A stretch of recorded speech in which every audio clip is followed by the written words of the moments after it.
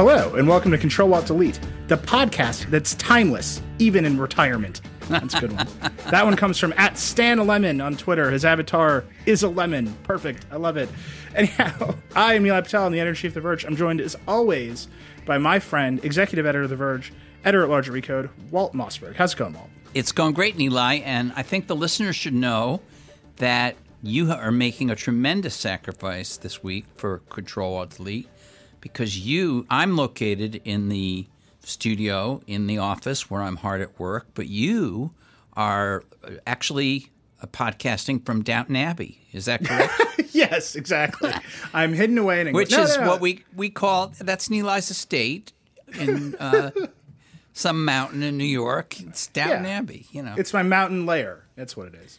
Right. No, look, I'm on vacation, but I have to say this is what I would want to be doing. This is like the most fun I can have. But I will say, in an effort to find a suitable spot to record with, you know, the right audio quality and lack of echoes, I am hidden in a closet right now in my house. So if you feel, if I seem tense, it's because the walls are closing in on me as we go through the podcast. Although, wait a minute, I do have to say, anybody that's watched Downton Abbey knows that a closet in Downton Abbey is not exactly a closet in your house.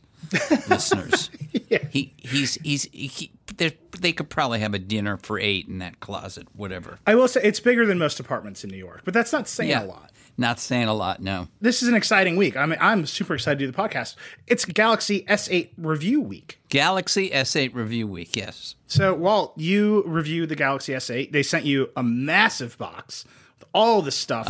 Unbelievable. Dan Seifert also reviewed it. The big Verge review. They sent him a smaller box, I believe. But Walt, you got the big Walt Mossberg review box. I think you got both sides of the phone. They gave you the VR, but you just reviewed the phone. You focused on what it is. I just pulled the phone right out of that giant box and left everything else there. There's like a beautiful pair of headphones. There's the VR stuff, and they went all out. That's it. There's a car coming shortly for you, I think. Yeah. They're all out with Samsung. And the reason that it's such a big production is Samsung's last phone. Obviously, we've talked about it forever on the show. It was the lead of every review that I read. The Note exploded. So this is their big comeback. We can innovate. You know, the phone's not going to explode. But then there's a lot of hardware, software innovation on this phone too. And for the first time, I think with Samsung, it felt pretty cohesive. But you take it away. What'd you think of the phone? So the first thing to say is I can't promise you this phone won't explode, but I think that they took great pains, obviously, to try to make sure that wouldn't happen. They were very conservative in terms of the size of the batteries they used. They did a big publicity tour about all their new safety stuff, and I think our listeners know that this isn't even the same model line of phone as the one that did have the problem. The other thing that you do when you have a bad product situation like they did is you want to make a big statement with your next kind of flagship premium type product. And they did that here, and they did it in what I thought was a really innovative way, which was they figured out a way to put a big screen in a body that is much smaller than you would think could handle that screen. And that's what they did in the Galaxy S8, and I think that's by far, the most important new feature in it. It's the most important, maybe the principal reason you might want to buy it. The screen is curved glass, which they've done a couple of times before. I thought stupidly, to be honest, the way they did it. They tried to use the curved sides of the glass to, you know, put different kinds of content in it. It was ridiculous. First time they tried it, you had to like tilt your head to read the bulletins that were running up the side. It was crazy. Well, they had this dream that you would leave your phone over there and just glance at it just didn't make any sense. But this one really does make sense. The glass is curved at the edges just at a beautiful, subtle angle in such a way that it seems to melt into the body of the phone. But it's all usable. I found no accidental touches on it, but I did find that I could do deliberate touches on it. And by the way, they've kept some of, you can slide in from the side and still, if you want, use shortcuts. I mean, Samsung is a company that comes up with a zillion terrible software ideas, and they never, ever leave them out. They're all still accumulating in the phone, but they just stop talking about them. And this is one of those. It's there. You won't find anything about it in any of their publicity.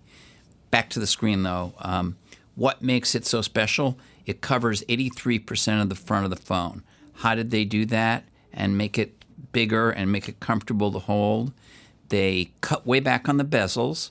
They took away the physical home button and made a virtual haptic tactile button that sometimes, depending on the app, is completely hidden, but you can still find it because you can feel it. And they made the phone narrower. They changed the aspect ratio of the screen and the phone. So it's now, what is it, 18.9? 2 to 1? Yeah, but everyone says 18.9 because that's the cool way. Yeah, it sounds. And regular, like your iPhones and your Google Pixels and most of the other phones are 16.9, which was an aspect ratio chosen for video. This is chosen to say, hey, we've got this huge screen in here. It's really comfortable in your hand. And the way they did it was it's taller. I mean, we can use numbers all we want, but basically what it is it's taller. If you there's some history here, right? When Samsung first did Samsung's biggest innovation is making the screens big. So the first iPhone came out, they kept the screen size the same for a long time. Right. Apple was very ideological about you got to be able to use it one-handed. Samsung started doing the big screens. They became very popular very fast. People love big screens. Apple responded with the iPhone 5, which was taller. And they didn't make it bigger. They just made it taller. Same basic idea, yep. Then Samsung kept winning with the big screens, or doing very well with the big screens. And Apple had to respond with the iPhone 6, and 6 Plus, which are much bigger.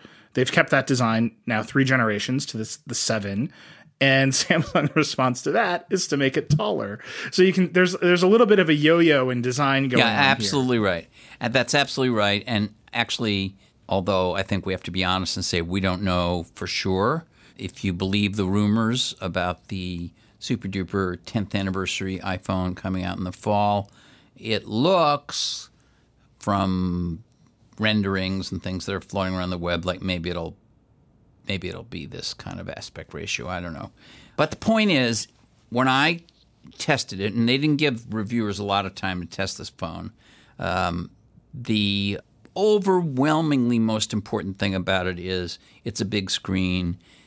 There's a lot of content you can see on that screen. There's a lot of, if you're watching a movie, you get to see a very full screen experience. And if you're doing much more mundane things, which frankly is what you do more often on a phone, you have a longer list, you have more of a web page, you have all that kind of stuff, and yet you can hold it in your hand, and that is the big deal, and it's great. But there are some big buts involved in it. Yeah, which is like the Samsung story, right? Yeah, always. The hardware here is spectacular. I do want to emphasize that the hardware piece of this. I played with Dan's review units for a little bit while he was in the process of reviewing it. The hardware is spectacular. The only thing I would nitpick is the placement of the fingerprint sensor. No, that's not a nitpick. That's a really stupid decision. It's not great. You can't. I would not say the hardware is spectacular. I would say the screen and the size. Everything I just finished describing is spectacular. It's a wonderful phone to hold and to look at. I would think they wrecked the spectacularity of the hardware by doing a truly stupid thing with the fingerprint sensor. Yeah, which they put it next to the camera. And that's not putting it on the back is fine. I own a Pixel, Google Pixel. You do too. Yours took way longer than mine to get there, but you I don't know why. Mine just showed up. Yeah. But there's a real theme here. Walt's Pixel showed up right away. He got the big box, the S8. Meanwhile, I'm stuck in a closet. It's no good. No good at all.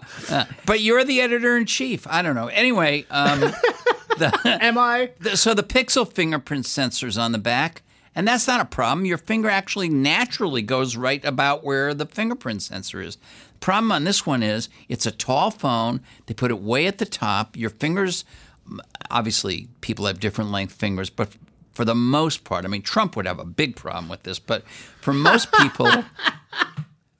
Oh, man, Walt, you're going out with a bang, man. Average hand size, you're going to have to really stretch to reach it. It's very narrow. It's like the phone in a way. It's a narrow, tall sensor, and instead of a large round thing. It's right next to the camera lens. So, I hit the camera lens, I don't know, 1 out of 4 times or something. And I registered 2 fingers, 2 index fingers. It's also on, because it's not centered, depending which hand you're using, you may have to reach over the lens to get to it. If you're a lefty, it's not great. And I also found it didn't work. And in fact, let me expand on that. Wait, you found that it didn't work? That's the first I've heard of that one. Oh, no, it didn't work. It didn't work. I actually, they have 3 biometric unlocking methods on this phone. They have a face recognition one, didn't work. And I think Dan also found it didn't work, even though it worked really well in the kind of, at the announcement where they gave in the hands-on area. I think both Dieter and Dan thought it worked, or maybe it was just Dieter thought it really worked well. It was very fast in the demos when they launched it, and it's significantly slower with the review units. Yeah, I mean, to me, I don't know whether it didn't work because it didn't recognize my face or it just was taking so long that it was just easier to type in a pin or draw a pattern.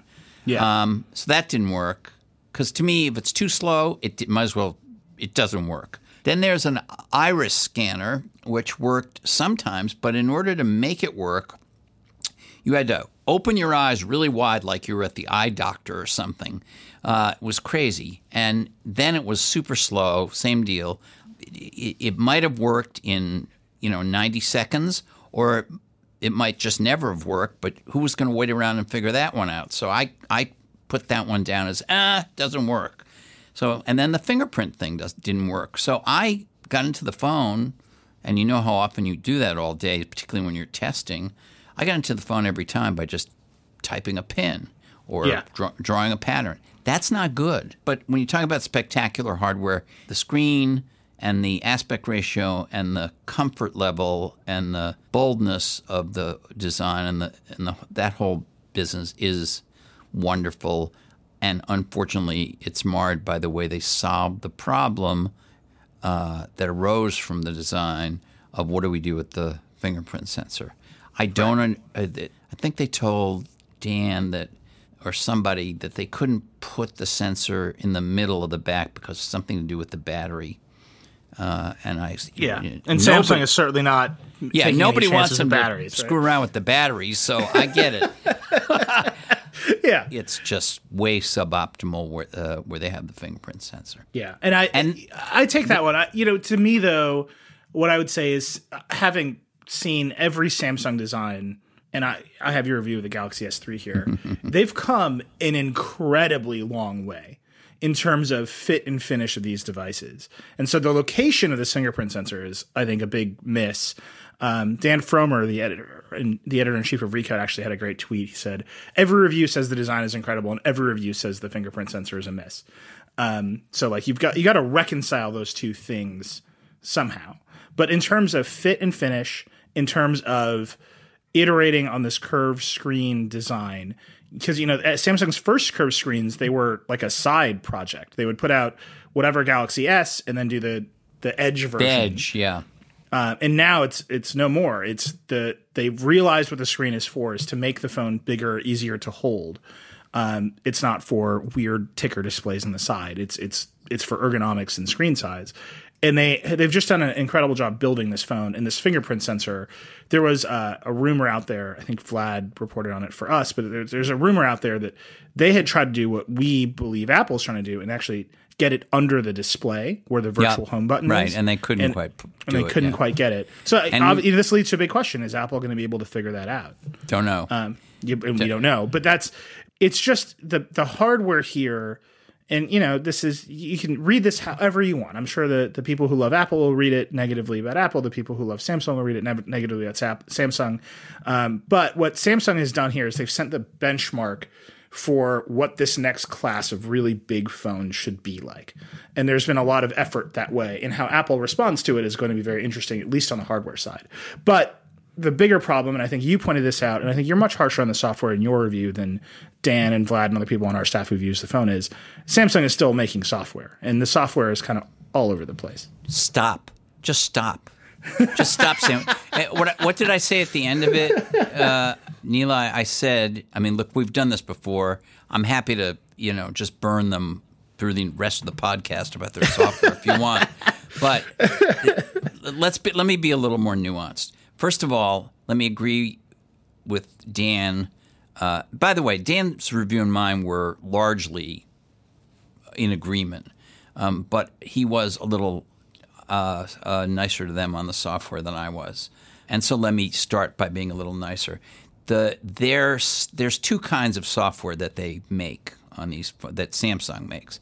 Remember, it's an Android phone, and it's not only an Android phone, but it's a full-blown Google official Android phone in that it has the full Google suite of apps, like the Google Assistant, which actually even, there's a long press on the new home button to bring that up. It has Gmail, it has Google Maps, it has Chrome, it has all that stuff on it. It's an Android phone with Google. In fact, it's the leading Android phone with Google in terms of sales and share and all that kind of stuff.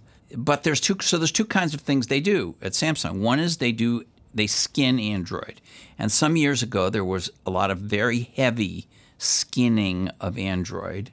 Android itself, to be fair, was a little rough back then in the UX. It's gotten way better, and Google's put a lot of pressure on Samsung and other people to pull back on the different skins, and they have. And so I think in the skinning of Android, it's much more understated. It's much more elegant. I mean, when you used to pull down what they laughingly called quick settings, it covered 2/3 of the screen, and it was terrible icon design and all that. It's much more refined. The way the notifications look, everything is much more refined on that. And that's all part of what I would consider the skin. Credit to them. They're differentiating themselves from somebody else, but it's refined looking and it's nice, and it's only taken them 7 years to get there, but they've gotten there. It's like your comment on the fit and finish. I mean the iPhone had very good fit and finish right away, and it had better fit and finish the next year and better fit and finish the next year. I mean, Samsung, it's a little slower on that. So but they have it now. I agree with you.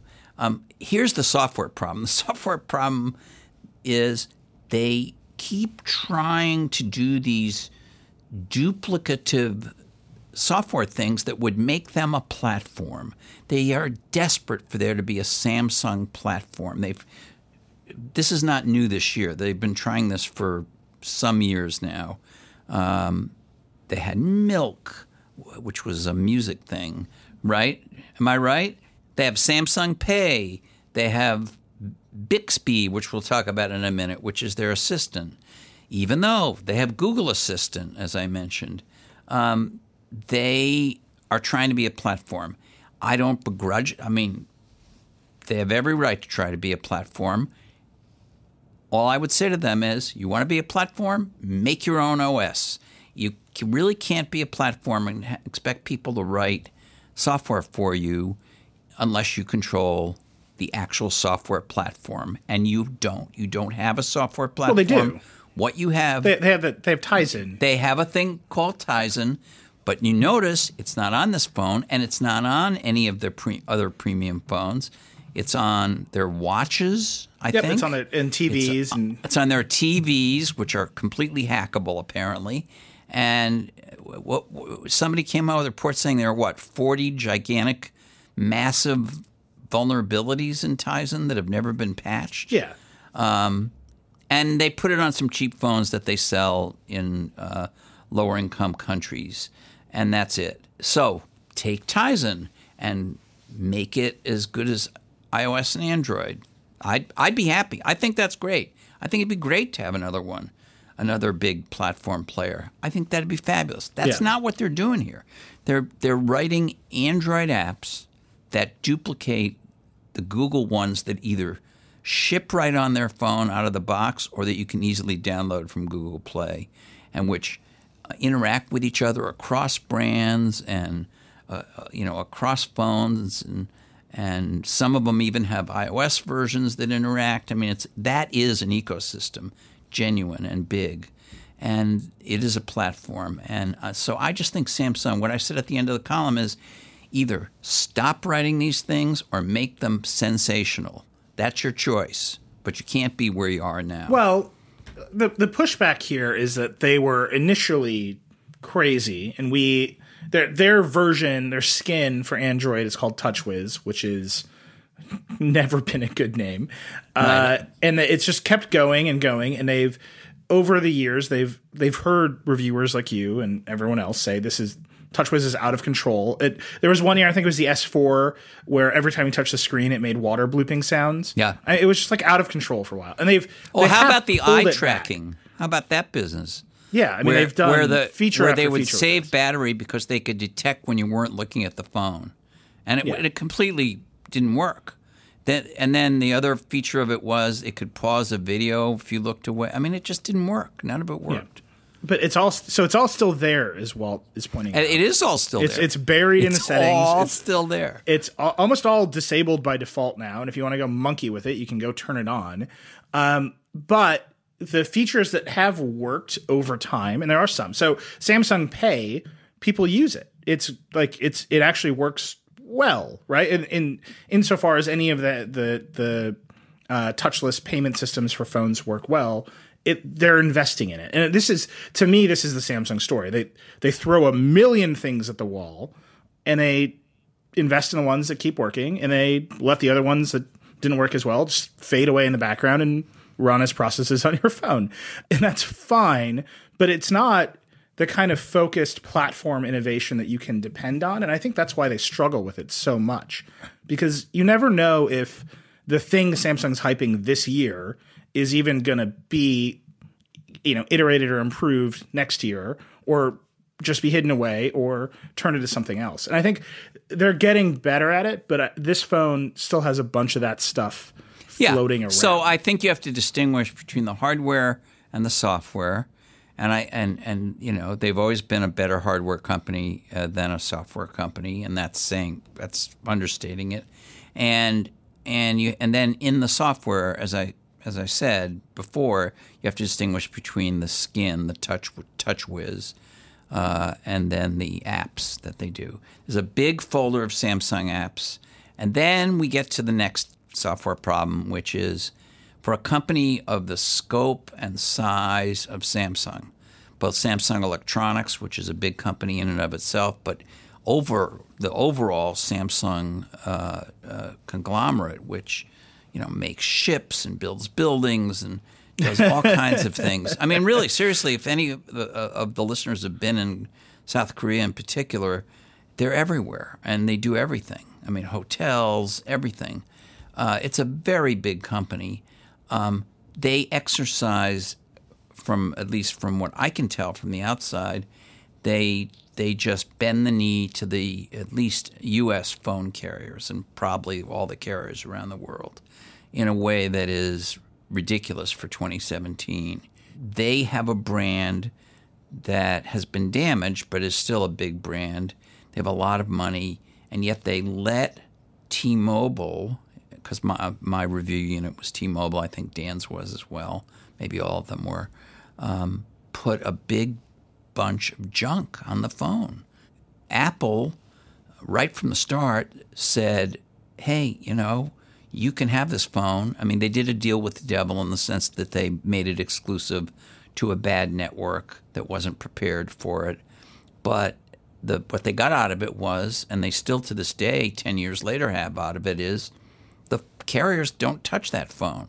They don't say anything about the specs, and they certainly don't get to load anything on it. And so when you open the box, whether it's a small box or the giant box they sent me, whatever, and you turn that phone on, you got a bunch of Samsung apps that are sort of confusing and duplicate the Google apps that you know better. And then you've got a separate folder, which is a bunch of T-Mobile apps. And I just think it's kind of what you want to do is wipe it and put stock Android on it if you can. Yeah, I mean, there's a lot. That's like hard. And there's, at this point, Samsung software is so tied in with the hardware in many different ways I mean, there's obviously a rich community of people who root the phones and do all kinds of things with them. But it's as Samsung and Google do their dance, and every year you can watch Samsung pull away and pull back to what Google wants with Android. One year it got so bad that Samsung had pulled TouchWiz so far away from Android that to get it back, Google sold Motorola. This is a true story. But now the big one, and I think we should talk about this, is Bixby. There's a dedicated hardware button for Samsung's own assistant on the phone. It's not ready by any stretch of the imagination, so the voice recognition doesn't work. You can't say, "Okay, Google" to this phone the way you can with other Android phones and have it light up with Google Assistant. It's all just waiting for Samsung's version of the Assistant to come out. And I think that's like, with this phone in particular, that's the evidence of the break between what Samsung wants its phone and its phone platform to be, what Google wants its phone platform to be. And it's all just right there in a button that doesn't do so much right now, and you cannot remap to do other things. So did you play with Bixby at all? What was your impression of it in its sort of nascent state? Yes, I played. There are two aspects of Bixby that are working now. One is just a kind of passive effort to help you organize your life and proactively tell you things, which is something that, you know, Google pioneered with Google Now. Apple sort of caught up to it with their way of doing notifications on the lock screen. Bixby just looks just like that. I mean, in their briefings, they made a big deal of saying, well, the difference between Siri and Google Assistant and Alexa and Cortana on the one hand and Bixby is that Bixby is totally focused on helping you do tasks on your phone.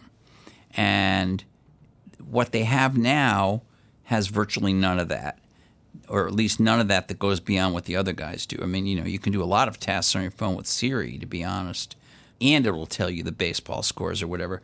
I mean, so now if you hit that Bixby button or you swipe over to Bixby, you see a bunch of cards that look just like the cards, except not quite as good as on Google Now. I mean, you know, it'll tell you what your next calendar thing is. I don't even think it tells you what your commute time is. At least I don't remember seeing it.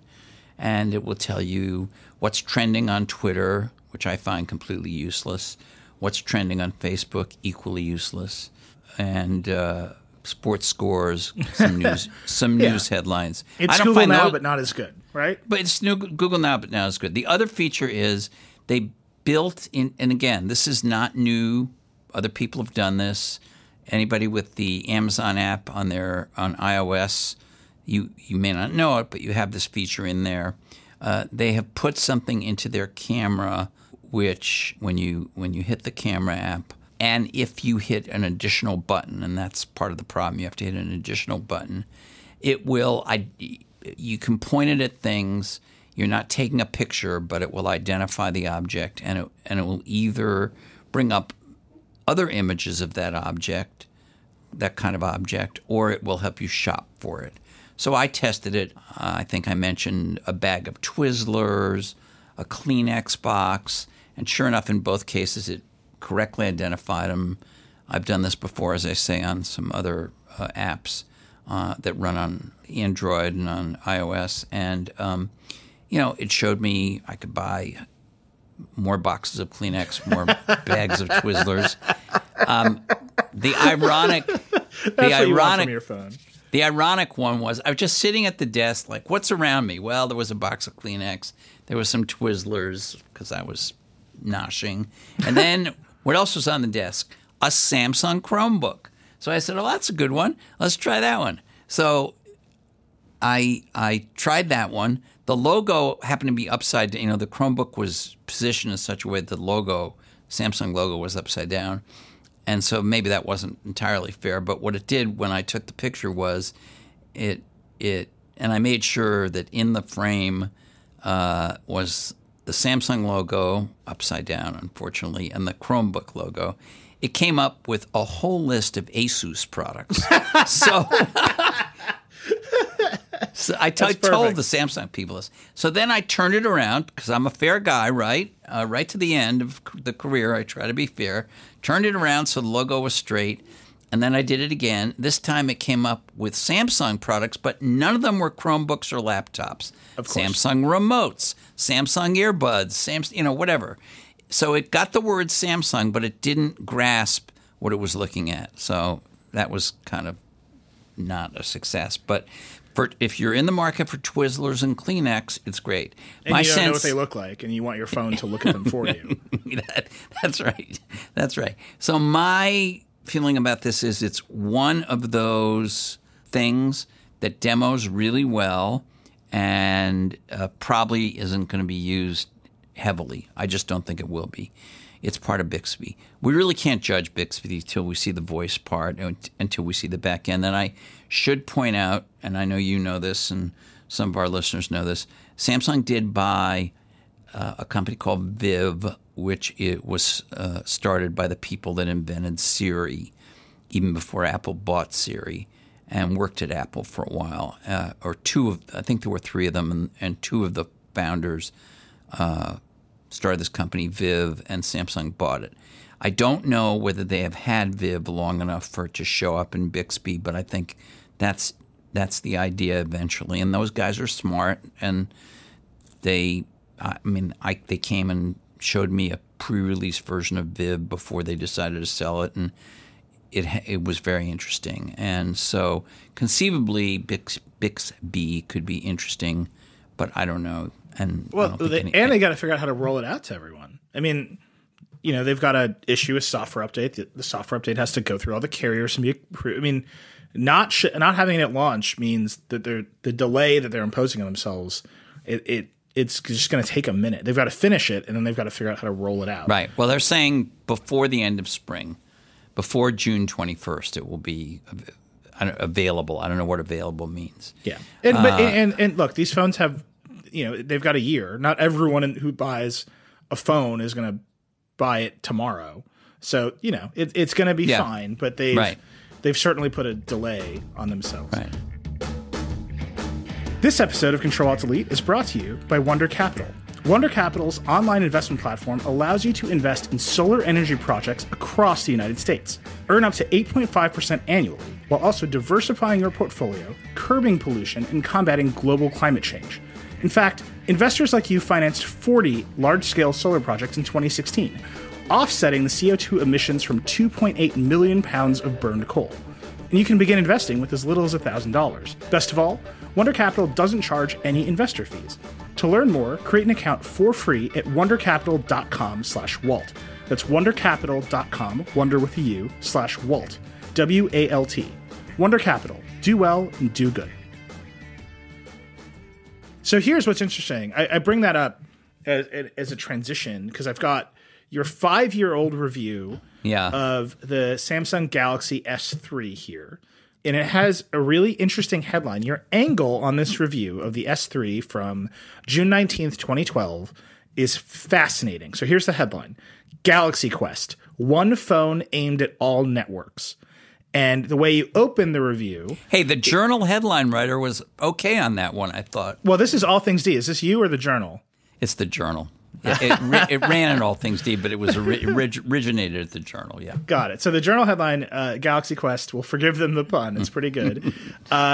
Here is one line, just to talk about this, and then there's a part at the end I want to talk about as well.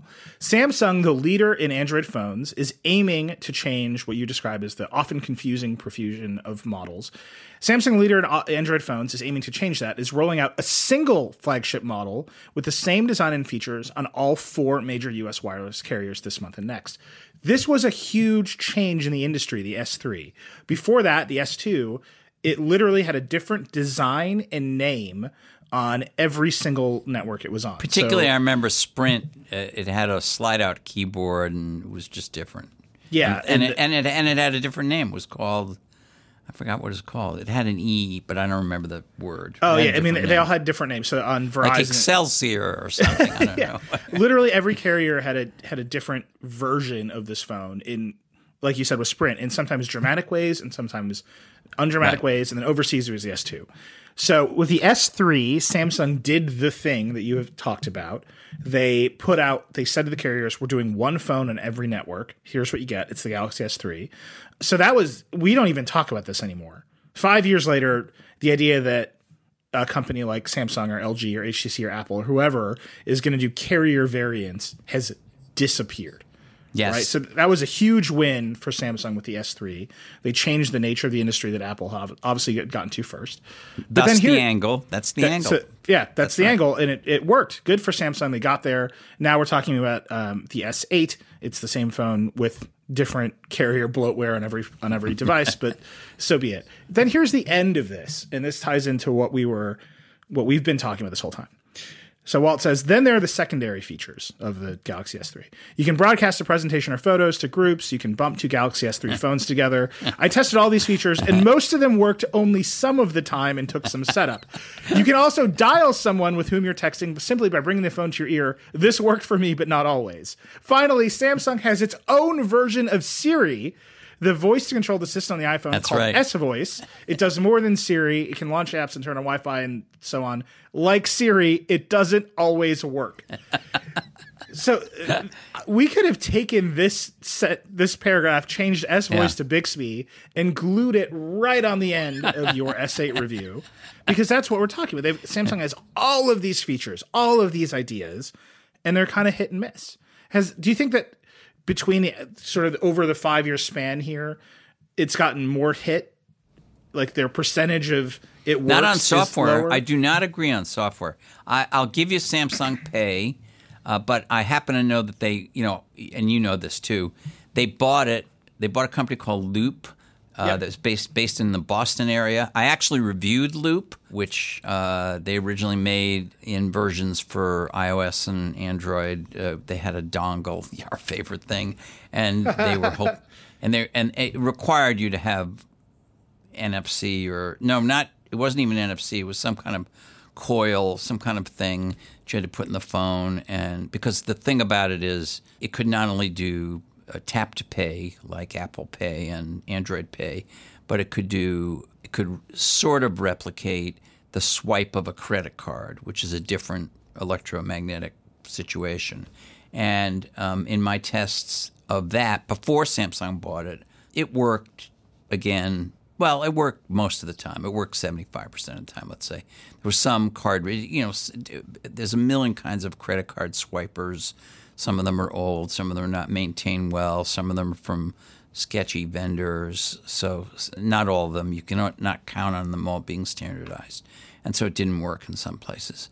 But it did work, even where they didn't support tap to pay. And so Samsung bought that, and that's what they made Samsung Pay out of. So I'll give you Samsung Pay, but I don't think, in general, on software, they have nailed it in any serious way that threatens Google or Apple to this day. And I think their play is still a hardware play, and I don't think they're a platform company. That doesn't mean I don't think they're an important company. It doesn't mean I don't think they deserve to have fans. They do. But they're just not a platform company. By the way, I looked up the list of Samsung Galaxy S2 names. On AT&T, it was the Captivate. They actually did have a version on AT&T with a keyboard, a slide-out physical keyboard. That was the Captivate Glide. On T-Mobile, I think it was just the S2. On Verizon, it was the Fascinate. And on Sprint, you're going to love this one, it was the Epic 4G Touch. Oh, I knew it was an E. There was a time when phone names were just completely bonkers. That time has passed. I kind of miss it.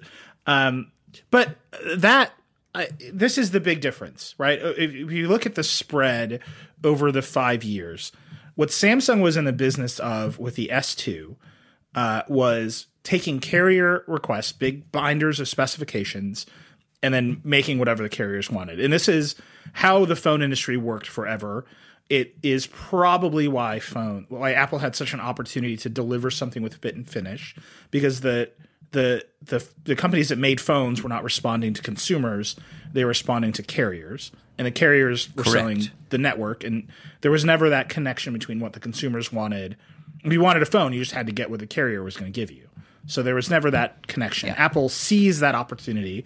I think everyone agrees they did it brilliantly. They changed the industry. The iPhone was a spectacular consumer product. That's great. Over the 5-year spread, what Samsung has done they've gone from being a company that works for the carriers to being a company that desperately wants to be seen as a consumer company. They've done an excellent job of that. I don't think you can deny that Samsung has thrust itself into a relationship with the consumer that in many cases is very good. People love Samsung phones. They sell a lot of them. The hardware product has gotten substantially better because of that relationship with the consumer. But then this background of serving the carrier, that relationship is still there, and it drives so many decisions that perhaps on the software side, it can't be as good, right? And that's why you get bloatware all over the phone. Well, I think it's two things. I think the serving the carrier is partly responsible, and I think the desperate desire to be a platform, because, Dan did a great piece for us from Korea, from a trip to Korea, South Korea, not North Korea, but South Korea. And he was on an aircraft carrier going the wrong way. You have to look. I've gone to Samsung myself a few times, and it was never located, as far as I can recall, in North Korea. So, but when he was there, they said something on the record to him that they have said to me at least twice over the years, but both times off the record, which is our only, I'm paraphrasing now, but our only real goal is to beat Apple. That's really what we care about. And so, yes, they forge a relationship with consumers. I think that, and this is me being a psychoanalyst here for a second, which is crazy, but I think part of why they're desperate to build all this software is because that's one of the things Apple does. Apple makes hardware that they have to compete with, and sometimes they're better, and then sometimes Apple leapfrogs them, and then they leapfrog Apple, and whatever. But one thing that Apple does is it has, something like iMessage, which is highly addictive. They don't have something like that that's theirs. There are addictive things on there. They're all Google's or some third-party Android vendor running for the Android platform, not for the Samsung platform, and you can get it on an HTC or an LG or somebody else's, one of the Chinese Android phones. Well, maybe not the version sold overseas, not just in China. So, I think part of beating Apple or being Apple or whatever they're trying to do is to have hardware and software integrated, something we've talked about a million times. And they just don't have the software chops to do it. And I think that it's partly because they don't have an OS. Yeah, I mean, I think there's the part of they don't have an OS thing. I think there's also this history of knowing that to really compete with Apple, you need the big marketing support. And they're better at doing the big marketing support deals with the carriers than most of their competitors. And then there's the sort of and this I think goes to your point, they need an OS, but there's what Google wants to do with Android and where Google's going with Android. There's what the carriers want to do, and Verizon demanding that they preload VZ Navigator on the phone in order for Verizon to pay for a bunch of ads. Like, that's how those deals work. And then there's what Samsung wants to do, and that's three masters on this phone. I think of all of the carriers or of all of the manufacturers that deal with those three masters, and every Android maker has to, Samsung has done the best job of making something great. And obviously there's compromises and obviously there's problems with it. But I think they've really set the standard for how do we balance this out into a pretty good product, if not a great product, minus the it's a very good look. It's a very good phone. I mean, another thing that I did that was a little different than Dan. Dan compared it to the iPhone 7, the camera, and he felt the S8's camera was better. Probably is, but the iPhone 7 won't be the newest iPhone for much longer. And I assume the new iPhones, maybe I'm wrong, but I assume they'll have different, better cameras. I don't know. I compared it to the Google Pixel, which our photo shootouts have shown to have the best camera. And I still thought the Google Pixel had an edge, not a huge edge. Well, but the S8 has the same camera as the S7. So they've done some software stuff, but the camera is largely the same. Right. So this is a very good phone. You're not going to go wrong with it.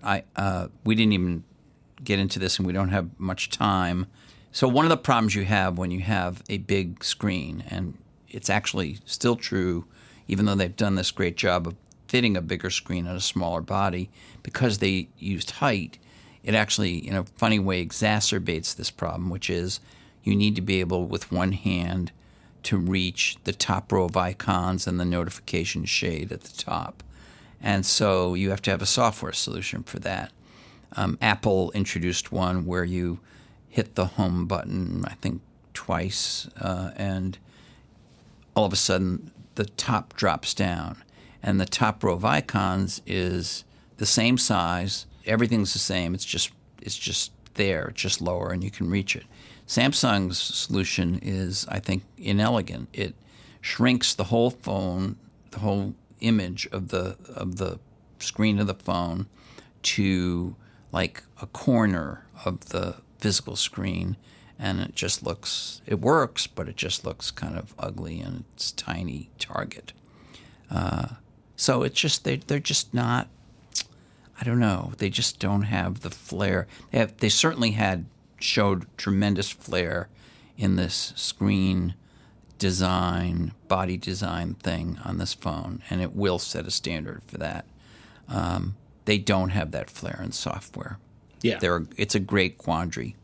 Do you think that, not to compare to the S3 because that's ages ago, but compared to the S7 or the S6, do you think it's gotten better? Is this an improvement in the software? It has, because they've restrained themselves more. I mean, look, almost the first thing he did when he took over as the head of Android at Google, Sundar, I'm talking about Sundar Pichai, almost one of the first things he did was he flew to South Korea to meet with Samsung, and one of his goals on that trip was to rein them in. That involved, I think, maybe even that might have even been part of the selling Motorola. I can't remember the time frame, but there was there was some kind of an agreement cut that they needed to hew a little closer to Android. Yeah. And stop doing this crazy throw it against the wall stuff as much as they were. Yeah. But there's a part of me that loves Samsung for just trying everything, right? I mean, it's exciting to watch, and I think you and I have interesting positions and relationships with these companies because we get all the stuff, and then we send it back, but like we get to try it all out. And I think for the consumer who has to spend quite a bit of money on this phone, it's not great. $750, yeah. Yeah, it's not great to have it constantly throwing stuff against the wall, but in terms of the broad sweep of the industry, I'm glad someone is constantly throwing new ideas against the wall and seeing what sticks. It certainly makes it exciting to watch. And when the stuff does stick, and I think the curved screen experiment, they really didn't know what it was for when they put it on that first Edge phone. They're like, here's some ideas, here's where it is, here's what we can do because we make the displays for everyone, the OLED displays for everyone. They didn't know what it was for. And their first ideas were, I think we agree, laughably bad. But now they do know what it's for, and they figured it out, and this phone is much better for it. And I think there's some value to seeing that process happen out in the world, but it's certainly better for them on the hardware side than the software side. And I think the big question for Samsung is, can they continue to restrain themselves and do stuff on the software side that provides meaningful value to people over time? And the big test here is going to be Bixby. Can they do something that is meaningfully additive to Google Assistant, competitive with everyone else's assistant, and better than S-Voice? And can they ship it on time? So we'll have to see. And I'm, that's going to come, and we're going to check it out. Right. I agree. All right. Well, that is sadly all the time. I have to go tend to my estate here, my mountain lair. That's all the time we have for this week. I'm going to do the Vergecast again tomorrow. Dan is going to be on that show talking about the S8. So if you're interested in the S8, we got way more of that Dieter actually is taking a break next week. Everyone's just in and out. It's spring break time. But anyway, the Vergecast is tomorrow. Check that out. Again, more talk about the S8. We have a bunch of other shows for you to listen to. Lauren Good does Too Embarrassed to Ask. That's great. Kara Swisher does Recode Decode, and Peter Kafka does Recode Media, which is wonderful if you're a media nerd. All that's on iTunes. Go to itunes.com/Verge. Listen to it, rate it, review it. I will say there's only a few more episodes of Control-Alt-Delete because Walt is indeed retiring. So if we could go out in a flurry of insanely positive reviews, that'd be great. Please. It can be a lasting legacy of this podcast. Think of helping out a retiree, a near retiree. 6 stars. Oh, my God. Yeah, 6 stars. Figure it out, guys. Hack the system. You can also tweet at us. We love your feedback. Walt is at Walt Mossberg. I'm at Reckless. We also, again, we only got a few more shows left. So send your intros. I'm picking the cream of the crop here. Send them in. We love them. Can't get enough of them. And we will be back next week. Thanks so much, Walt. Go out and work the land, Eli.